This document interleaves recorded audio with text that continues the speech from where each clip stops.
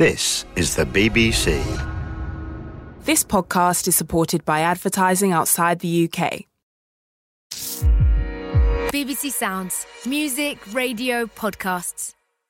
I just want to warn you that in this episode we hear about some very personal and upsetting moments, which some listeners might find distressing.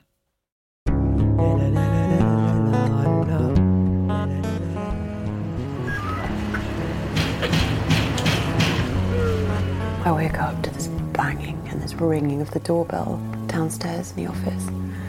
It was just someone leaning on the doorbell, you know, it's just ringing constantly, and there's banging. It's a banging.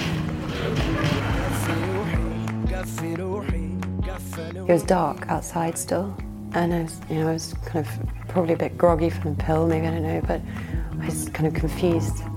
It was dark and there's banging, and it was banging that only the police do, because no one else dares to bang like that. Ran into the kitchen, I was kind of saying, James, can you open? And I went in and it was just silent. It was the quietest any quiet has ever been. And the lights were still on. And I ran to the window in the kitchen, but you can't see over the ledge because it's quite long. And so I ran back to the bedroom,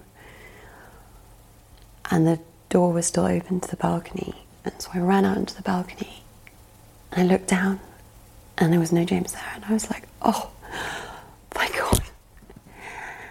And then I looked left. I saw James's body on the ground, and he was naked, surrounded by 5 policemen. And I was wearing a t-shirt and pants, and so I just had to pull on a pair of trousers, and I don't know what was going on. I just legged it down the stairs, and for some reason I picked up, we had a blanket. I just picked it up, I ran down. I wanted them to cover him because I was like, why is he naked? And as soon as I'd opened the security door, they just rushed up. They just took me. I was trying to shove the blanket in their hands to make them put it on him, and they wouldn't. And they just pushed me back inside.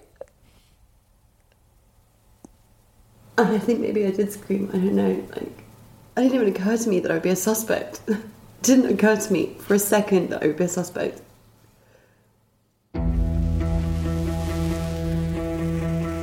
The Syrian war's been fought as much online as on the battlefield, with murky narratives serving as ammunition. And as the war enters its final stages, whose story will we choose to believe? The white helmets, those who've survived, are still at work. But James Lemesureur's story is over.